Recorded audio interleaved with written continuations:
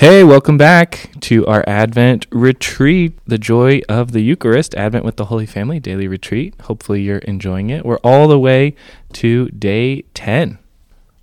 Did you ever think we'd make it 10 days into Advent? I didn't. No. Can't believe we're here. Can't Time goes believe by it. so fast. What are we talking about today, Father? Well, today, we talked last time about Mary, her Annunciation, her yes. Well, today we're going to talk about Joseph's maybe. Right? He had a little doubt at the beginning. Call me maybe. I don't know about this. What's up You with crazy. this Mary? What's going on? I guess I better take a nap and figure this out. And isn't that just the best answer to so many of life's questions? It really is. How do I do this? How do I take care of that? I'm so stressed. I'm so anxious. But sometimes Take a nap. you gotta just Go to take sleep. the nap. Mm-hmm. Just like Joseph. Yep. So let's think and talk about his doubt for a little bit. So there are some theories as to why the scriptures say he was going to divorce Mary quietly, or because he was a righteous man, a just man, unwilling to expose her to shame, he sought to divorce her quietly. What the heck, Joseph? What the heck? Come on. So, of course, the first theory that we don't like, I don't even know if Catholics, if we're even, supposed to believe it, was he really thought that Mary had been messing around. Yeah, that's not true. That's not That's true. ridiculous. But that is a theory. That is one of the things. It's the most obvious thing that could be going through Joseph's head. Sure. Right? That, we have not been together, but she's pregnant. So But he knew her so well. Right, but how how does one get pregnant? Yeah, I know. It's impossible. But There are kids listening to the show. Ask your parents.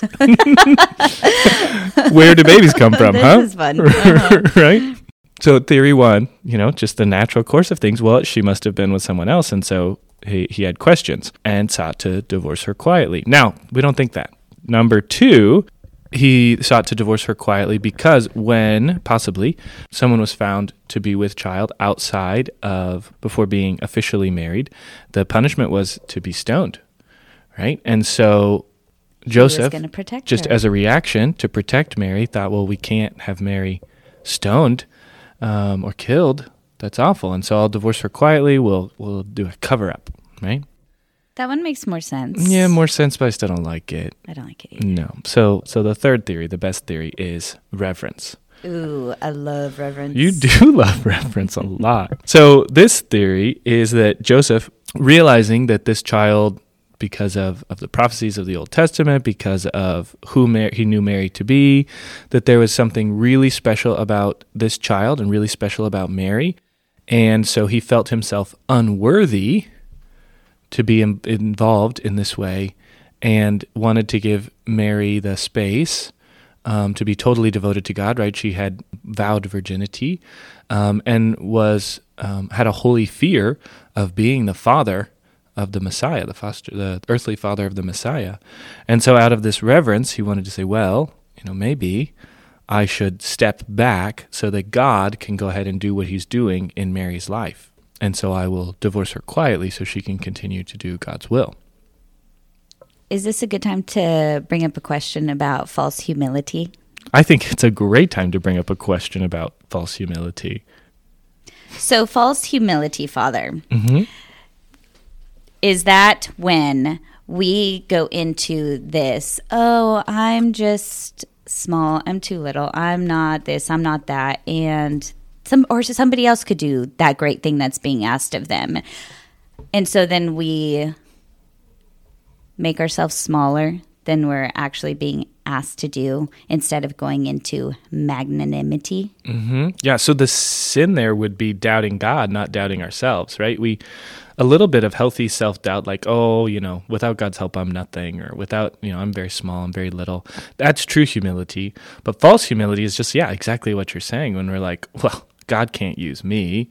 There's no way that the omnipotent, all-powerful, all-wonderful God can work in my life. There's no way he could be asking me that. That's nonsense. And magnanimity is the opposite virtue, greatness of soul, thinking that with God's help, all things are possible, just like he promised. Not because of who we are, but because of who he is. Exactly. Yeah, and so we can see Joseph being reminded in this dream, don't be afraid, right? We're going to talk more about the dream tomorrow. But this false humility can keep us from becoming and being exactly who we're meant to be. And sometimes we may think it's from a good motivation, like, oh, I'm sure someone else better will do it, or somebody good will step in. I'm just not holy enough. I'm not praying enough. I don't read the Bible enough. I don't go to daily mass or adoration. You can have a long list of... We don't read the Bible enough, because if we did, we would see that most of the people in the Bible were losers. Truth.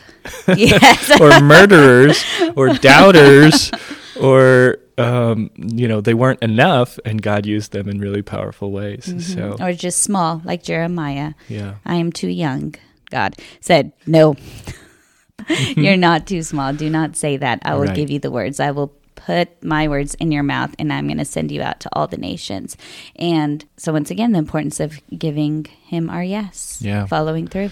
And even if there are doubts that rise in our heart, because there will be, we're human, with the Lord's help, we can work through any doubt, and that doubt can be turned into glory. I do love, though, how Joseph's doubt, all these 3 things that we've been talking about, ties in with his humility. Mm-hmm. It's so holy. Like, he's not doubting it because he doubts God. His doubt is coming from how humble he is. Mm-hmm. Mm-hmm. Yeah. And how awesome the mystery in front of him is. And when we do encounter awesome mysteries like that, we fall down on our face and say, how can it be? Like, how can this be me? Right? How can all of this goodness? That's had to be going through Joseph's head. It's like, what? What did I do to deserve all this? And this being Joy of the Eucharist podcast, the Eucharist is the same way. When we look at it, how can this be? This is just some bread. Why'd you pick me? That's nuts. Yeah. Me to be Catholic, my kids, every now and then their little prayer is, God, thank you so much for making me Catholic. And that comes from us talking about how totally blessed we are to be chosen to be Catholic, because that means that we get Jesus in the Eucharist.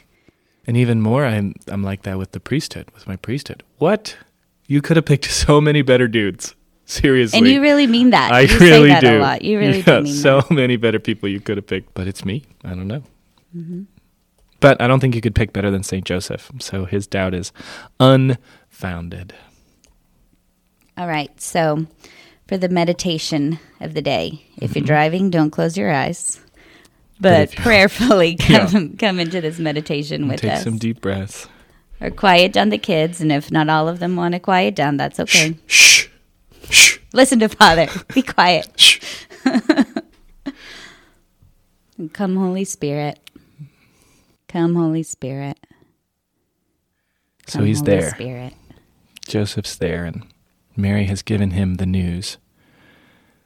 And he just goes back to his room to ponder for a moment. How can this be? What is going on? So many questions, so many thoughts fill his head.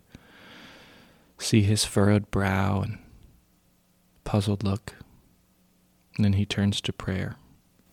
In prayer, he looks down at his hands and wonders how these dirty, common carpenter hands could possibly be meant to hold the Messiah. It doesn't make any sense. They're rough. They have sores and calluses, maybe a blister. They handle wood and heavy stone. How can they handle the Son of God? Soft, with baby feet.